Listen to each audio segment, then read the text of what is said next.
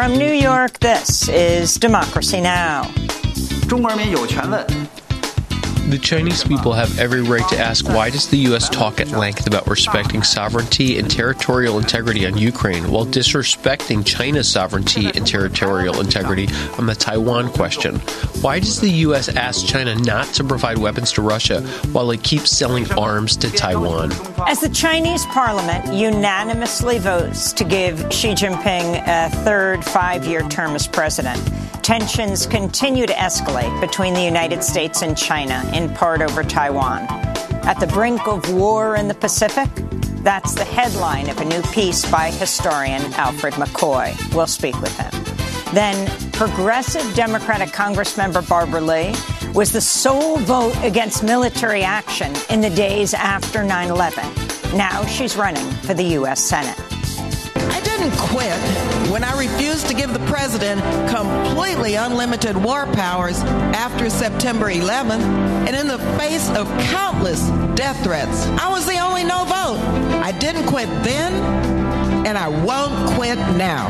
If elected, Congressmember Lee would be just the third black woman to serve in the Senate's 233-year history. We'll speak with her about President Biden's proposed $6.8 trillion budget that would increase military spending. She's introduced the People Over Pentagon Act to cut $100 billion from the military budget and reallocate funds to overlooked priorities like health care and education. All that and more coming up.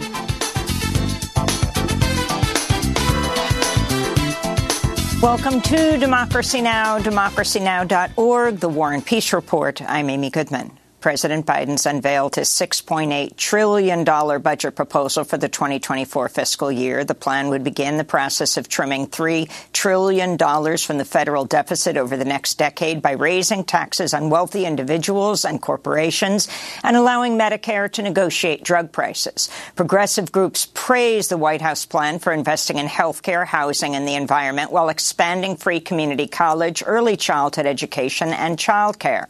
But Biden's budget also includes a request for a record-shattering $886 billion in military spending. Republican Speaker Kevin McCarthy has signaled Biden's budget will be dead on arrival on Capitol Hill. House Republicans have yet to unveil their own budget. Biden said Thursday he's prepared to negotiate with Speaker McCarthy at any time.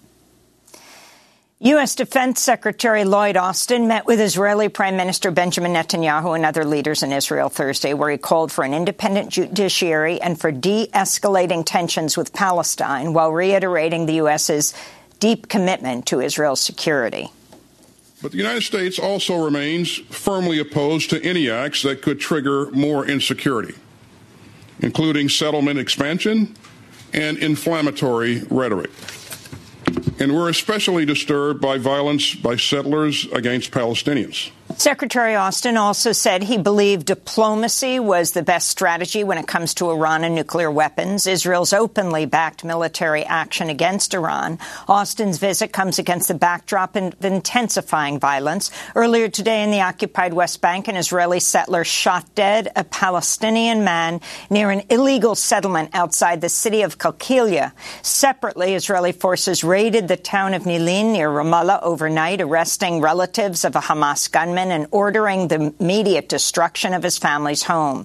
Palestinians have condemned such demolitions as collective punishment. At least 79 Palestinians have been killed so far this year by Israeli military forces. The UN's humanitarian coordinator for Syria has condemned an airstrike by Israel on Aleppo International Airport earlier this week, which forced it to shut down, complicating humanitarian relief efforts as Syrians reel from last month's devastating earthquakes in the region.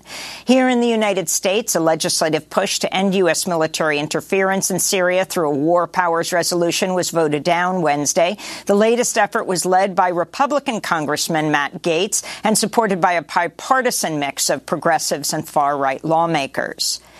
In Beijing, the Communist Party-controlled legislature confirmed Xi Jinping's historic third term as China's president. This comes amidst growing tension with the U.S., including over the issue of Taiwanese autonomy. We'll have more on this after headlines with historian Al McCoy. In the Democratic Republic of Congo, at least 36 civilians were killed overnight Wednesday in an attack blamed on rebels with the Allied Democratic Forces. The killings took place in 2 villages in part of the eastern DRC near the Ugandan border, where Congolese and Ugandan forces are fighting rebel groups. In Germany, 8 people were killed and dozens more injured Thursday evening as a gunman opened fire on a Jehovah's Witness congregation in the city of Hamburg. Authorities say the shooter, who fatally turned the gun on himself after the massacre, was a former member of the group. This is the 4th known mass shooting in Germany since 2020. Here in the United States, the Gun Violence Archive has reported 105 mass shootings so far in 2023. In West Virginia, an empty coal train jumped its tracks and caught fire in the community of Sandstone Wednesday, injuring 3 workers and spilling diesel fuel into one of North America's oldest rivers. A day later, a Norfolk Southern freight train derailed in Alabama, 80 miles northeast of Birmingham. Local officials said no hazardous materials were involved in the crash. It was the 3rd derailment of a Norfolk Southern train in the U.S. since February and came as Norfolk Southern's CEO, Alan Shaw, testified before the Senate's Environment and Public Works Committee. Shaw apologized for the derailment on February 3rd, which blanketed the town of East Palestine, Ohio, with a toxic brew of spilled chemicals and gases. But Shaw refused to commit to ending a profit maximization scheme known as precision scheduled railroading. Unions say the practice involves staff cuts, running fewer trains with larger loads, and shortcuts on maintenance. Under questioning from Vermont Senator Bernie Sanders, the Norfolk Southern CEO also refused to commit to granting workers 7 paid sick days per year. Will you make that commitment right now to guarantee paid sick days to all of your workers? That's not a radical demand. It really is not. Will you make that commitment, sir? Senator, I share your focus on our employees. I will commit to continuing to discuss with them important quality of life issues. Here in New York, prosecutors have signaled they may soon bring criminal charges against former President Donald Trump for campaign finance violations and other crimes. On Thursday, the New York Times reported Manhattan District Attorney Alvin Bragg invited Trump to testify next week before a grand jury that's been investigating a $130,000 hush money payment Trump sent to adult film actress Stormy Daniels through an intermediary. In 2018, Trump's former personal attorney and fixer Michael Cohen pleaded guilty to charges of tax evasion, bank fraud, and lying to Congress about the hush money payments. Cohen says Trump directed him to make them through a shell company shortly before the 2016 presidential election. On Capitol Hill, a spokesperson for Mitch McConnell says the Senate Minority Leader is recovering from a concussion and will remain in a hospital for observation and treatment after he fell and hit his head Wednesday evening. The 81-year-old Kentucky Republican sustained the injury at a dinner for the Senate Leadership Fund's Super PAC at the Waldorf Astoria Hotel in Washington, D.C., formerly the Trump International Hotel. Arkansas Republican Governor Sarah Huckabee Sanders has signed a law dropping a requirement that employers verify the age of children who apply to jobs. A spokesperson for Sanders told the Washington Post the provision was, quote, burdensome and obsolete. Arkansas law allows children as young as 14 to obtain work permits. Republican lawmakers in several other states, including Iowa and Minnesota, have recently advanced similar legislation. This comes after an investigation by the New York Times exposed the forced labor of unaccompanied migrant children as young as 12 at factories across the United States. To see our interview with the report's author, Pulitzer Prize winner Hannah Dreier, visit our website, democracynow.org. Here in New York, Uber and Lyft drivers have declared victory after city regulators granted a pay raise to drivers following a strike campaign. The fare raise by the Taxi and Limousine Commission announced Wednesday replaces another planned raise that was agreed to last year but blocked after a successful legal challenge by Uber. Last week, New York Taxi Workers Alliance Director Bhairavi Desai testified to the New York Taxi and Limousine Commission. Every day that's passed, that is $1 million that we're collectively owed to this workforce. A workforce that has had to pay for every single penny of operating expenses. Uber and Lyft don't have to pay a dime. A workforce that works not only with economic risk, but also with great risk to their safety and to their life every single day. In more news from New York, Sheldon Thomas, a 35-year-old black man from Brooklyn who was wrongfully convicted of murder, has been exonerated and freed from prison after nearly 19 years behind bars. Thomas was only 17 when he was arrested and accused of killing a 14-year-old boy in 2004. Detectives on the case misled a witness into identifying Thomas using a photo of another person with the same name. When the botched identification was brought up in court, the judge said at the time there was still probable cause to arrest Thomas because the photo had enough of a resemblance. Thomas was sentenced to 25 years to life. His exoneration follows over 24 others after new investigations were launched by the Brooklyn District Attorney's Conviction Review Unit.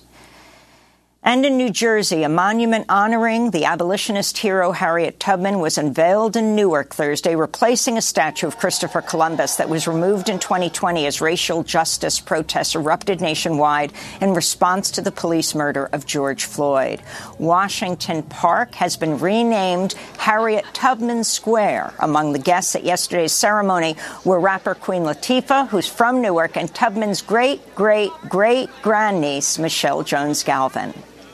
Many call her an American heroine. In our family, we simply refer to her as Aunt Harriet. She is Harriet Tubman, greatest conductor of the Underground Railroad. Aunt Harriet said, "I reasoned this out in my mind. There was one of two things I had a right to, liberty or death. If I could not have one, I would have the other. And no man should take me alive." And those are some of the headlines. This is Democracy Now!, democracynow.org, the War and Peace Report. When we come back, at the brink of war in the Pacific, we'll speak with historian Alfred McCoy about escalating tensions between the United States and China. Stay with us.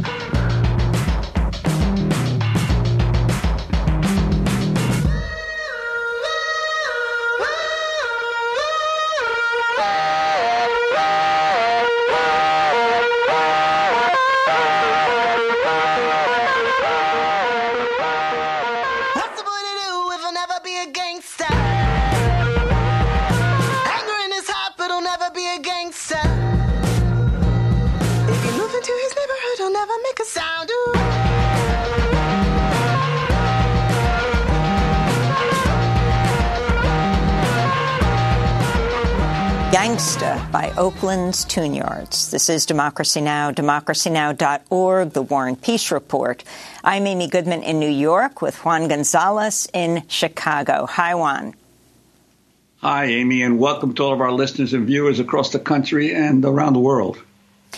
The Chinese parliament has unanimously voted to give Xi Jinping a third 5-year term as president. Today's vote comes just months after China's Communist Party formally re-elected Xi Jinping to the party's general secretary for another 5 years. This comes as tensions continue to escalate between the United States and China, in part over Taiwan. On Thursday, U.S. Director of National Intelligence Avril Haines told senators China poses the most consequential threat to U.S. national security.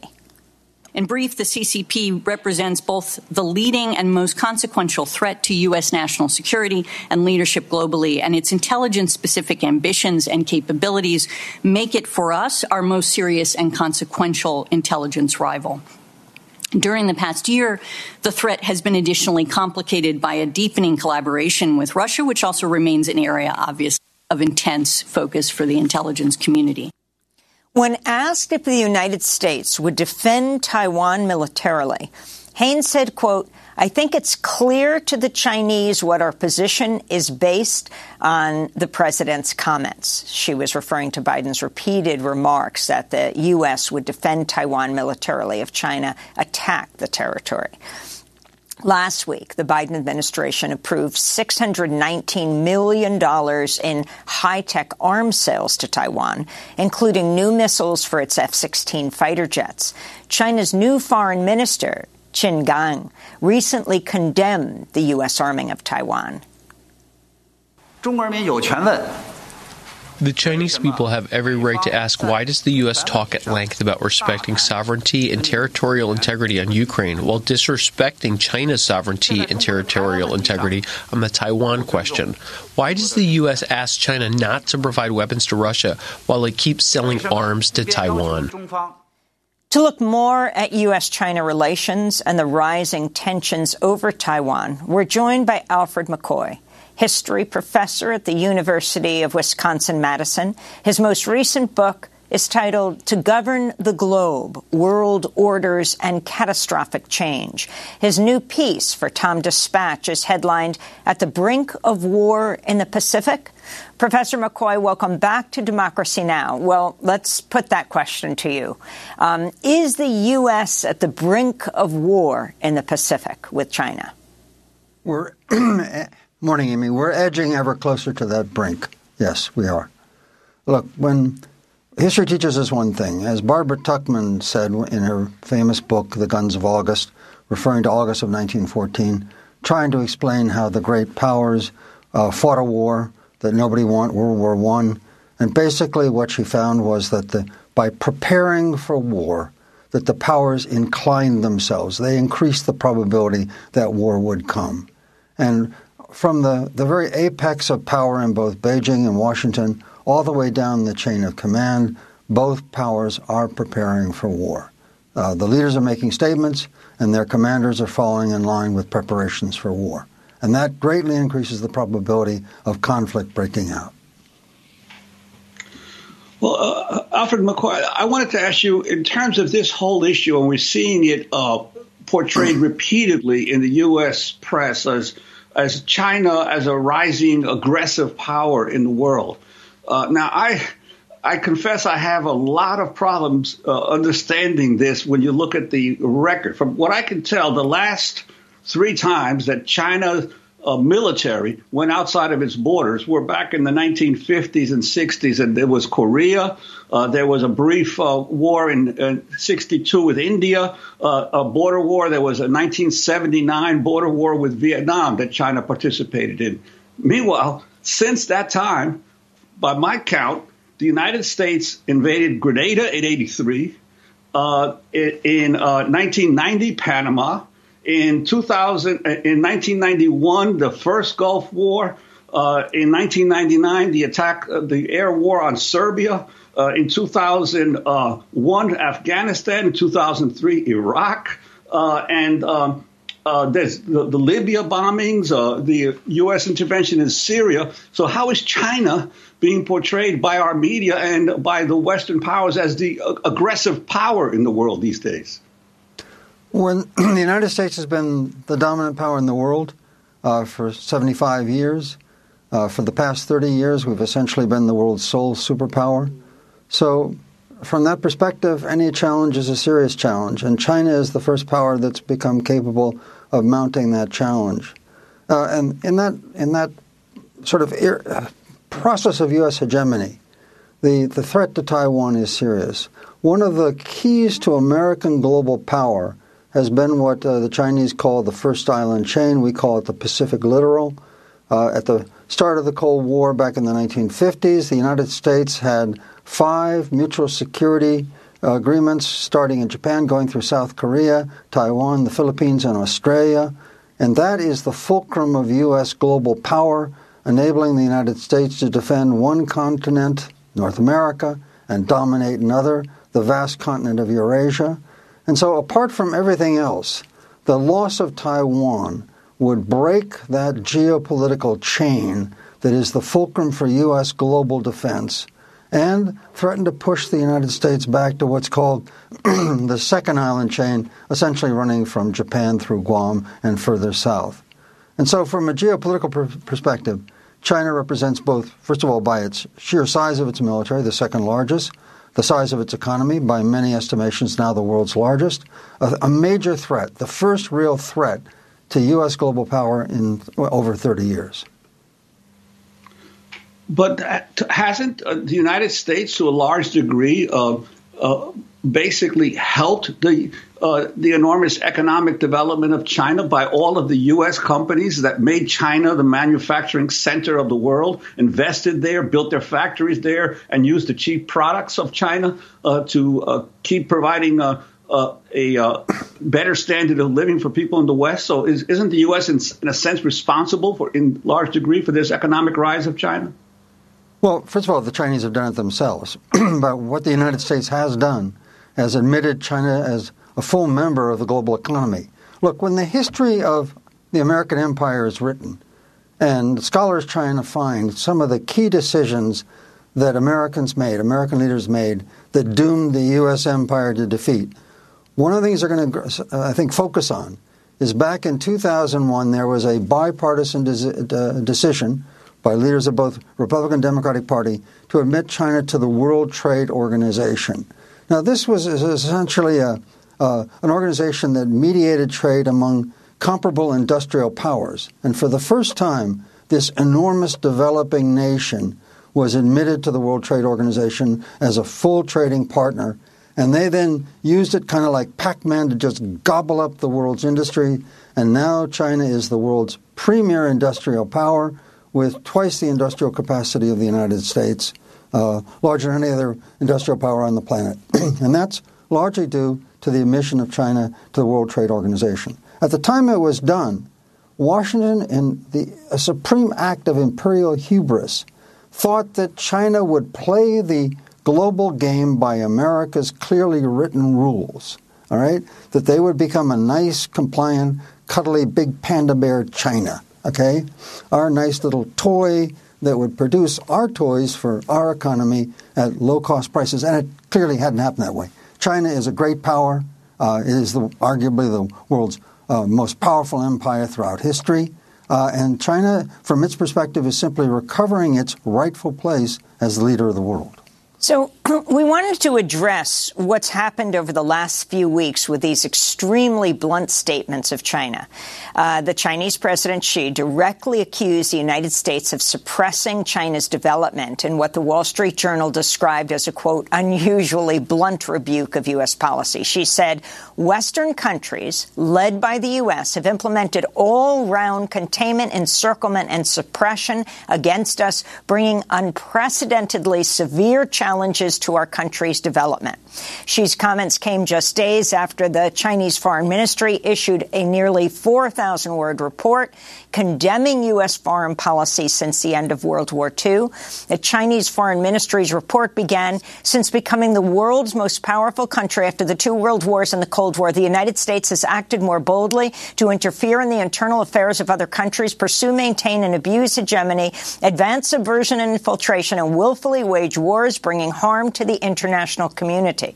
The Chinese Foreign Ministry went on to say about the U.S., quote, it has overstretched the concept of national security, abused export controls, and forced unilateral sanctions upon others. It's taken a selective approach to international law and rules, utilizing or discarding them as it sees fit, and has sought to impose rules that serve its own interests in the name of upholding a rules-based international order.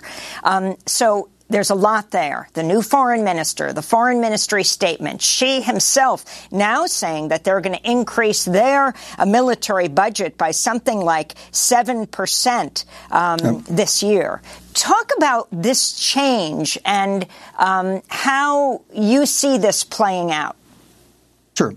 We haven't seen rhetoric, anti-American rhetoric, coming from Beijing really since the early 1960s when Mao Zedong became furious with Moscow because during the Cuban Missile Crisis of 1962, China wanted Russia to launch nuclear strikes on the United States from its missile installations in Cuba. And that was one of the contributing factors, among many, but still one contributing factor to the final rupture between China and Russia that caused the famous Sino-Soviet split. So we haven't seen rhetoric like this in 60 years, okay? Ever since the United States recognized China in 1979 diplomatically, generally the rhetoric has been very polite, very circumscribed. So this is all part of the rising tensions over Taiwan.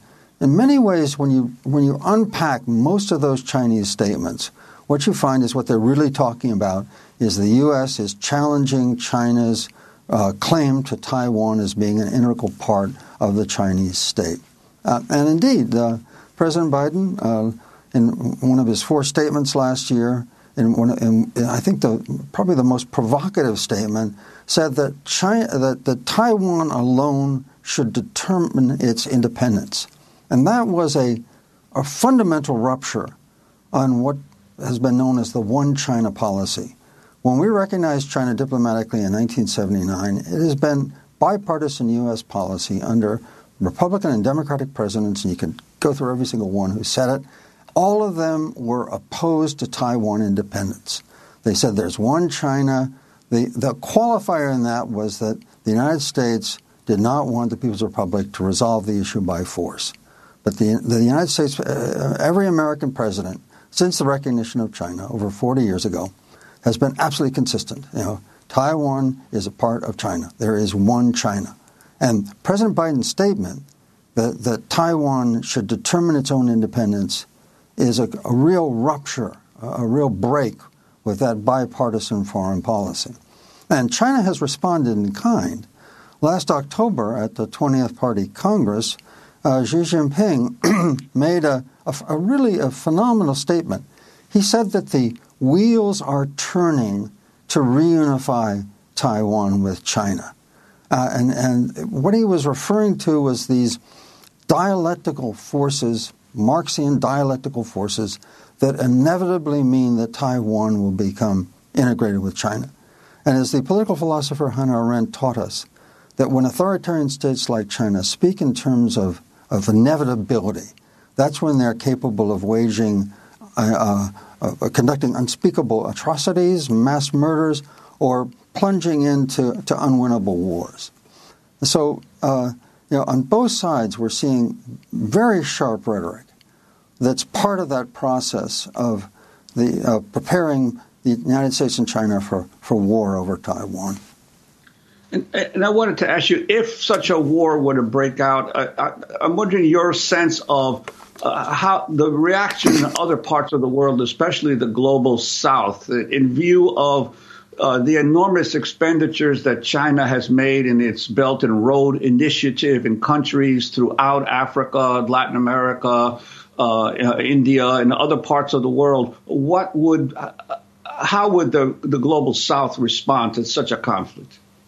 Well, first of all, it would depend on the way the war broke out, okay? There are a number of think tanks that have been wargaming a possible U.S.-China war over Taiwan. One scenario is that China would simply impose a customs blockade, saying that this is our sovereign territory and that nobody can sail directly to Taiwan. You have to call first by aircraft or by ship on China or some similar pronouncement, and then ring the island with ships and submarines and aircraft to block all communication. Now, if that were to happen, China could do that very quickly, in a matter of hours. And that would mean the United States, in order to break that blockade, would have to mobilize its fleets from Honolulu and Yokosuka in Japan and sail and attack the Chinese ships sailing in what they claim to be their own territorial waters. That would mean that the United States is attacking China. We would, under those circumstances, no matter what we'd say, to the world we would look like an aggressor, all right, that we're attacking Chinese ships in what is, by China's standard, indeed by international standards, China's territorial waters surrounding Taiwan. And so right from the start, in the global South, we would be seen to be an aggressor.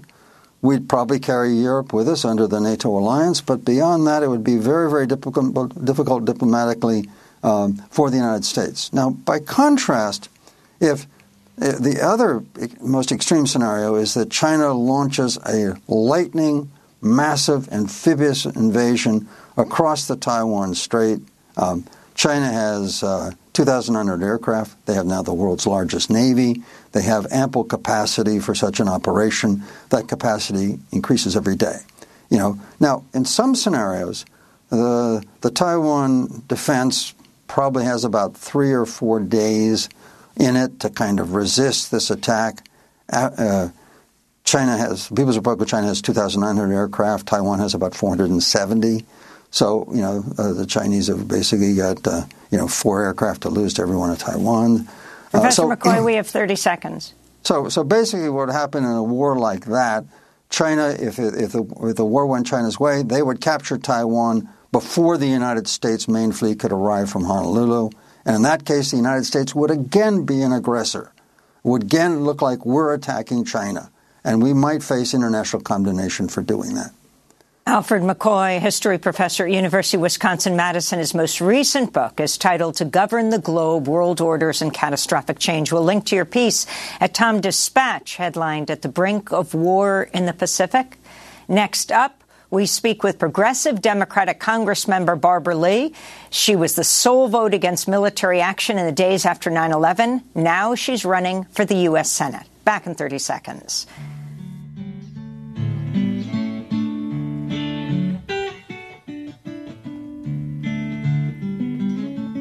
Every light is on and every room is empty except one. Oh, baby, don't stay too late. You know I hate to be alone, and I'm alone. Baby, won't you come on home? There's a man was standing on the corner.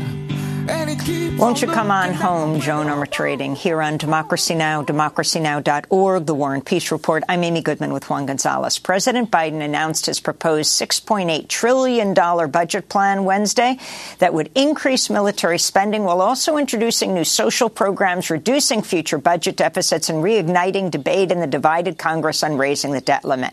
This comes after our next guest, Democratic Congressmember Barbara Lee, co-chair of the Defense Spending Reduction Caucus, introduced the People Over Pentagon Act to cut $100 billion from the defense budget and reallocate funds to overlooked priorities like health care and education. This week, Congressmember Lee welcomed the passage of legislation to repeal the 2002 and 1991 authorizations for the use of military force out of the Senate Foreign Relations Committee, tweeting they'd, quote, marked up a bill to finally repeal the Iraq War authorizations, a moment I've been working towards for 20 years. Senate Majority Leader Charles Schumer said it's his hope to bring the legislation to a vote on the floor by early next month. It was September 14, 2001, 3 days after the 9/11 attacks, when Congress held a 5-hour debate on whether to grant the president expansive powers to use military force in retaliation for the attacks, which had passed in the Senate by a vote of 98-0. Congressmember Barbara Lee, her voice trembling with emotion as she spoke from the House floor, was the sole Congressmember to vote no. The final vote, 420-1. September 11th changed the world. Our deepest fears now haunt us. Yet I am convinced that military action will not prevent further acts of international terrorism against the United States. As we act, let us not become the evil that we deplore. That was 2001. Now Congressmember Lee is running for Senate from California to fill the seat being vacated by longtime Senator Dianne Feinstein. I didn't quit when I refused to give the president completely unlimited war powers after September 11th, and in the face of countless death threats. I was the only no vote. I didn't quit then, and I won't quit now. Congressmember Lee is the third Democrat to run for Senator Feinstein's seat, along with Congressmembers Katie Porter of Orange County and Adam Schiff of Los Angeles. If elected, Lee would be just the third black woman to serve in the U.S. Senate's 233-year history, after Carol Moseley Braun and now Vice President Kamala Harris. For more, Congressmember Lee joins us now, member of the powerful House Appropriations Committee, former chair of the Congressional Black Caucus, Chair Emeritus Emeritus of the Progressive Caucus and a member of the Steering and Policy Committee, the highest-ranking black woman appointed to House leadership. Congressmember Lee, welcome back to Democracy Now! This is the first time we're getting to talk to you since your announcement, why you want to run for the Senate, and how you would apply your views to what was just presented yesterday. President Biden proposing the budget, increasing the weapons budget, but also talking about preserving Social Security. Well, thank you so much. Nice being with you again, Amy. And first of all, yes, I am running for the United States Senate, and I intend to win this race. There's so many issues that have not been addressed in the Senate, such as, and I'll just give you one, for example, you don't hear the debate around lifting people out of poverty and inequality from many senators at all. And, you know, in California, we have 20 million people living below the poverty line. And I'm running to make sure that we have a voice, that those people and constituents who are marginalized know that they're being seen, and knowing that I'm fighting for an economy that works for everyone, including them. And food insecurity, you look at the climate crisis, you look at the housing crisis that we have in California and throughout the country. I have a lens that's unique. I'm a progressive Black woman. I've been able to not only fight and stand strong and take on even my party at times, but I've been able to negotiate legislation and to get the job done in a way that you see now with the repeal, for example, of the authorization to use military force. Amy, I've tried over and over and over again to get the Senate to take this up. I have passed the repeal of the Iraq authorization in the House several times. I went to Senator Kaine and we started working together, and it took a while. But finally, this week, we got the repeal out of the Senate Foreign Relations Committee on a bipartisan vote. President Biden issued a statement of administration policy that he would sign it. He said that when I got it off of the House floor last year. And so it takes time. It's persistence, but I intend to be that persistent in the Senate and to fill some of those gaps that are there. And Congressmember, I wanted to ask you about your people over the Pentagon Act at a time when the United States is ramping up its military spending, billions being earmarked for the war in Ukraine. Why do you feel it's so essential to reduce the Pentagon budget and utilize those funds more for services to the American people? Well, thank you for that question, because I didn't just start now in terms of taking on the Pentagon budget. You know that I worked for our beloved Congressman Ron Dellums for 11 years. He chaired the House Armed Services Committee. We have been trying to reduce defense spending forever, and we're making some progress in terms of building support, because so many members are afraid of touching the defense budget. But I just have to say, first of all, I don't vote for the National Defense Authorization Act because it's always been excessive. Secondly, a mere $100 billion cut doesn't even touch our national security, doesn't even touch what we need to do to help our troops. We need to invest more in supporting our troops. Many are on food stamps. Thirdly, we need to make sure that our domestic priorities are intact and moving forward. And we have resources here that we need in our own country for food, insecurity issues, for homelessness, for all the issues you know so well, the domestic priorities. So $100 billion won't even touch it. Let me tell you, there's waste, fraud, and abuse. At least $150 billion that taxpayers have provided to the Pentagon that just is scammed. We can't even get the Pentagon to be audited. It failed one audit.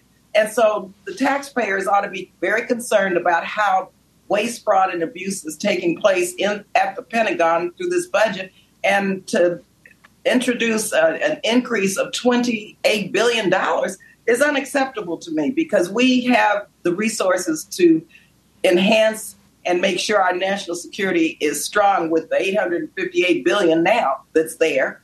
And in fact, we need to cut it by at least $100 billion. That's a minimum cut that we need. And could you talk about the president's proposed third budget? Aside from the Pentagon spending increase that you have criticized, what about other aspects of his budget appeal to you, even understanding that a lot of it will not get through the Republican-controlled House? Well, I think aspects such as making sure that those who are wealthy pay their fair share. over $400,000 a year. And I think what the president has done is put forth a budget where he shows how to raise revenue, reduce the deficit that the Trump administration created as a result of the tax cuts for the wealthy. He's preserving Social Security and Medicare, making sure that, and I'm on the committee on the State and Foreign Operations Committee, which funds our development and diplomacy initiatives. He's provided for about an 11% increase because we've got to do more around the world in terms of development and diplomacy as it relates to global health, women's health. So the budget, I think, is reasonable. We're drilling down on it now to see exactly what it means for certain constituencies. But I think that and I serve on the Budget Committee and the Appropriations Committee. And so we're going to fight to make sure that the resources of our country go directly to the American people, because it's a budget for the people. And that's what we're saying. We're going to look at our funding priorities because the budget is a moral document. It shows and demonstrates where our values are. And this budget shows that we're fighting for the people. I, again, oppose the defense spending portion of it because I think that the Pentagon has enough resources. Our national security is strong. This Pentagon budget, once again, is excessive, and I think we need to put more resources into our domestic budget because people need to be able to live their lives in a way that they deserve as Americans and need to be able to have economic security so that they don't worry about the future for their children. Congressmember Barbara Lee, if you could talk about this day and age we're in when it comes to reproductive rights. You not only bravely went to the floor over 20 years ago to be the lone vote against military action after 9/11, but you also, in terms of bravery, came out and talked about, on a very different subject, what happened to you decades ago growing up in El Paso at a time when Roe v. Wade didn't exist, as it doesn't now, and what that meant in your own life in having an abortion in this country or having to leave this country to have one. And then talk about what it means to be, if you were to win, only the third black woman in U.S. Senate history. Amy, yes, it was very difficult for me to talk about having an abortion because like it should be now, my mother and I decided it was our own personal business. It was my personal decision. It's a person's right to make those healthcare decisions. So I never talked about it. And then the stigma, of course. And so it was something that I kept to myself. What happened was, yes, I went to Juarez, Mexico, and it was a back alley. And I'll never forget that because I was terrified because it was illegal. This was way before Roe versus Wade. It was illegal in the United States, of course, in California. I was in Southern California then at San Fernando, and it was illegal in Mexico. And so I knew that I could die because then black women were dying from septic abortions disproportionately to any other type of the cause of death. And I knew that I could be put in jail because it was a criminal offense. And it was terrifying. I was one who survived, Amy. And, it was a terrifying moment for me, for my mother. And so fast forward to today, when the Texas decisions and these restrictive laws came down, I felt compelled that finally I had to share my story so that people understood they had a member of Congress who saw them, who got it, who know that experience and trying to fight to try to make sure that reproductive justice is available and reproductive freedom available for everyone, because the fear now of being criminalized in these states, the fear of not being able to access abortion care and what people need to make their own healthcare decisions is traumatic. And so I decided to do that. And then as co-chair of the Pro-Choice Caucus, I have been fighting since day one to repeal, for example, the Hyde Amendment, which was a major step to get Democrats and Republicans to come together on. Because, the Hyde Amendment denies access to abortion care for low-income women who are primarily women of color. So I introduced the EACH Act. No one thought we could get it done. But I've got close to 180 co-sponsors, which would repeal the Hyde Amendment. And then I've been able to keep it out of the appropriations bills for the last 2 years because that's where the Hyde Amendment takes effect. So, it's a lifetime struggle, Amy, and it's, something that as a Black woman, I understand. And just transitioning to my comments about the Senate, you know, the lens of a Black woman has been missing. You mentioned how long it's been. That's since 1789. Only 2 African-American women serving a total of 10 years. And can you imagine the perspective of Black women and what it would do not only to strengthen and provide for more focus and living and providing for policies that would help the Black community, communities of color, low-income communities, working men and women. This helps our own country because Black women, when we lift up and crack these barriers and challenges, we're doing this not only for ourselves, but for everybody. We're doing it for everyone in this country, the LGBTQ community, Black and brown communities, low-income communities, poor communities, working families. We do this. We help strengthen our country to make liberty and justice for all real for everyone. And that lens, that perspective, my experience, that's not in the Senate now. And so I'm fighting like you would not believe to win this race. We're raising money at Barbara Lee for CASenate.com.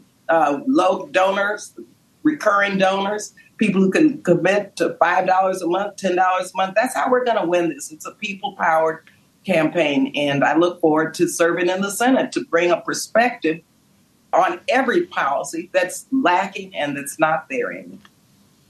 And Congresswoman, I know you only have a very little time left, but I just wanted to ask you if you could briefly, in the same vein, talk about this resolution that you introduced on International Women's Day with other women members of Congress on a feminist foreign policy.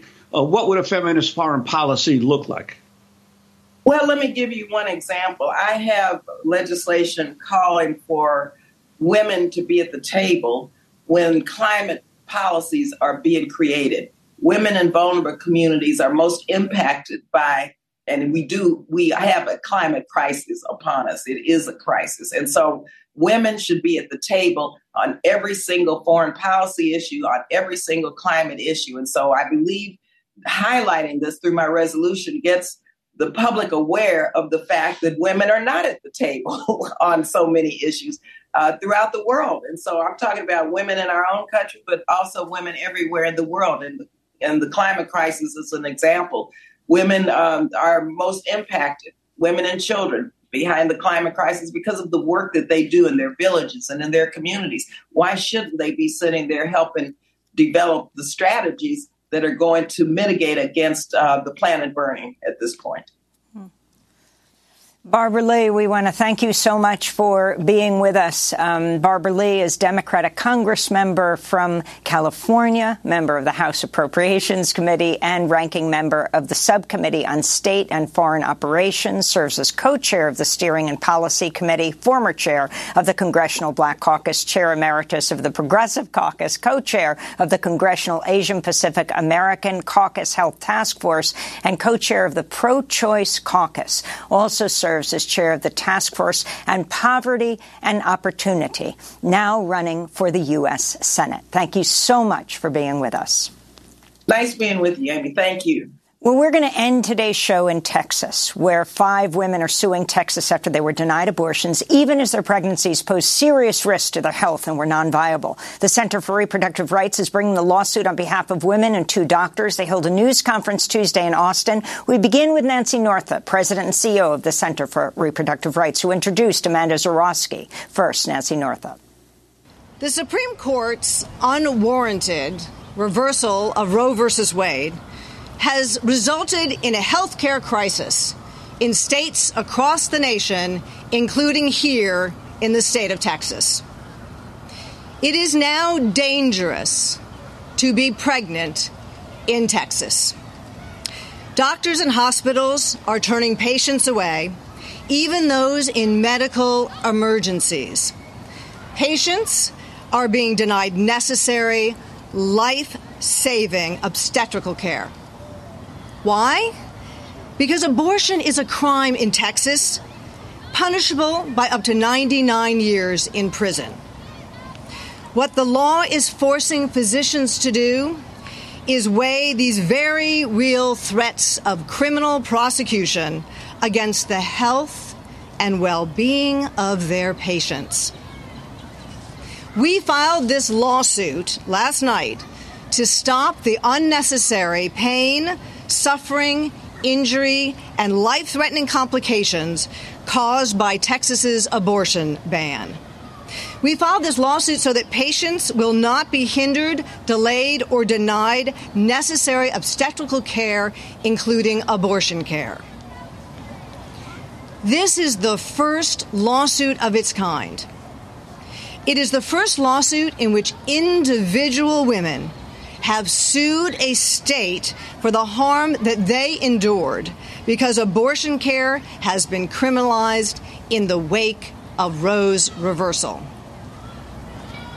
5 women have come forward to sue the state of Texas in this case: Amanda Zurawski, Lauren Miller, Lauren Hall, Anna Zagarian, and Ashley Brandt. Each of them suffered severe complications during their pregnancies. These 5 women are joined in this lawsuit by 2 obstetricians, Dr. Damla Karzan and Dr. Judy Levinson, who can no longer practice medicine as they were trained because Texas abortion bans pose catastrophic risks to their liberty.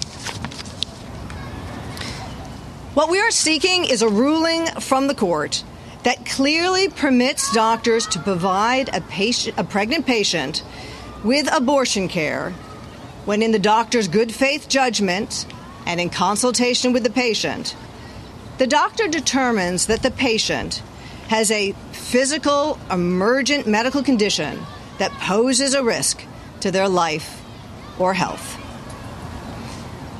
No one should be forced to wait until they are at death's door to receive health care. Such a ruling that we are seeking is the correct interpretation of Texas's abortion bans. It is also required under the Texas Constitution, which protects life, liberty, equality, and the right to be free from sex discrimination. These rights are guaranteed to every Texan, and they do not disappear because they are pregnant. Right now, abortion bans are exposing pregnant people to risks of death, illness, and injury, including the loss of fertility.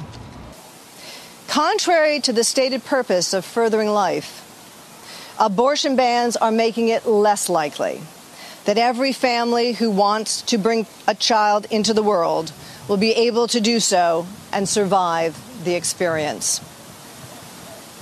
These women you will hear from today represent only the tip of the iceberg. This is the first lawsuit in the nation, but tragically, it is unlikely to be the last.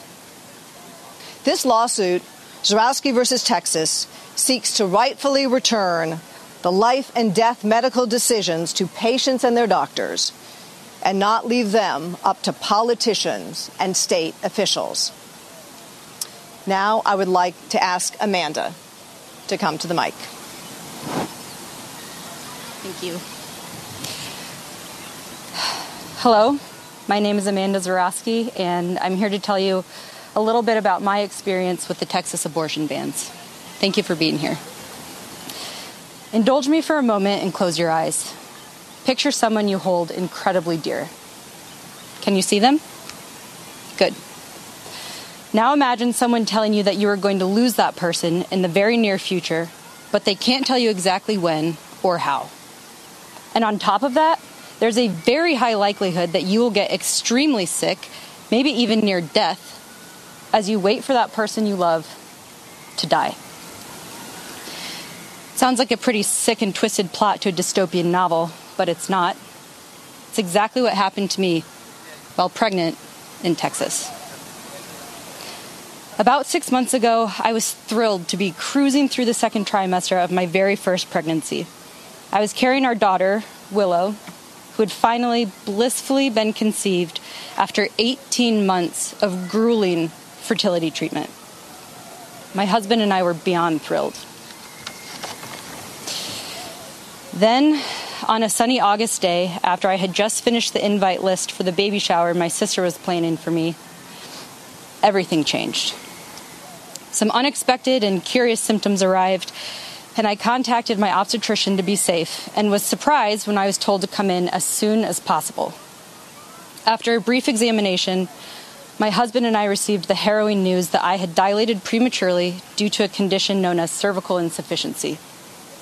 Soon after, my membranes ruptured, and we were told by multiple doctors that the loss of our daughter was inevitable. I asked what could be done to ensure the respectful passing of our baby, and what could protect me from a deadly infection now that my body was unprotected and vulnerable. My healthcare team was anguished as they explained there was nothing they could do because of Texas's anti-abortion laws, the latest of which, by the way, had taken effect 2 days after my water broke. It meant that even though we would, with complete certainty, lose Willow, my doctor could not intervene as long as her heart was beating or until I was sick enough for the ethics board at the hospital to consider my life at risk and permit the standard health care I needed at that point, an abortion. So even though I had lost all of my amniotic fluid, something an unborn child simply cannot survive without, we had to wait.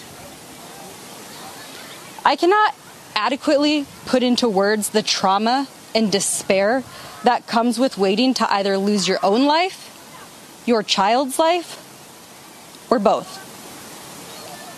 For days, I was locked in this bizarre and avoidable hell. Would Willow's heart stop, or would I deteriorate to the brink of death? The answer arrived 3 very long days later. In a matter of minutes, I went from being physically healthy to developing sepsis, a condition in which bacteria in the blood develops into infection with the ability to kill in under an hour. I spent the next 3 days in the intensive care unit, surrounded by my family who booked last-minute flights because they feared for my life.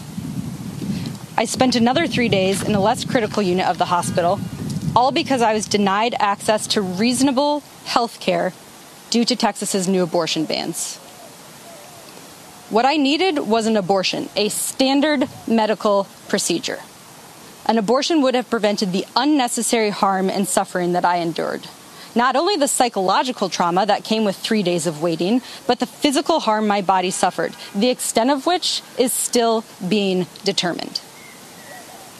I needed an abortion to protect my life and to protect the lives of my future babies that I dream and hope I can still have someday. 2 things I know for sure. The preventable harm inflicted on me will medically make it harder than it already was for me to get pregnant again. The barbaric restrictions our lawmakers have passed are having real-life implications on real people. I may have been one of the first who was affected by the overturning of Roe in Texas, but I'm certainly not the last. More people have been and will continue to be harmed until we do something about it. The people in the building behind me have the power to fix this, yet they've done nothing. In fact, they're currently trying to pass even more restrictive measures. So it's not just for me and for our Willow that I stand here before you today. It's for every pregnant person and for everyone who knows and loves a pregnant person. It is with and for all Texans who, like me, are scared and outraged at the thought of being pregnant in this state that I stand and fight. Thank you. Amanda Zurawski, one of 5 women suing Texas after they were denied abortions, even as their pregnancies posed serious risk to their health and were non-viable.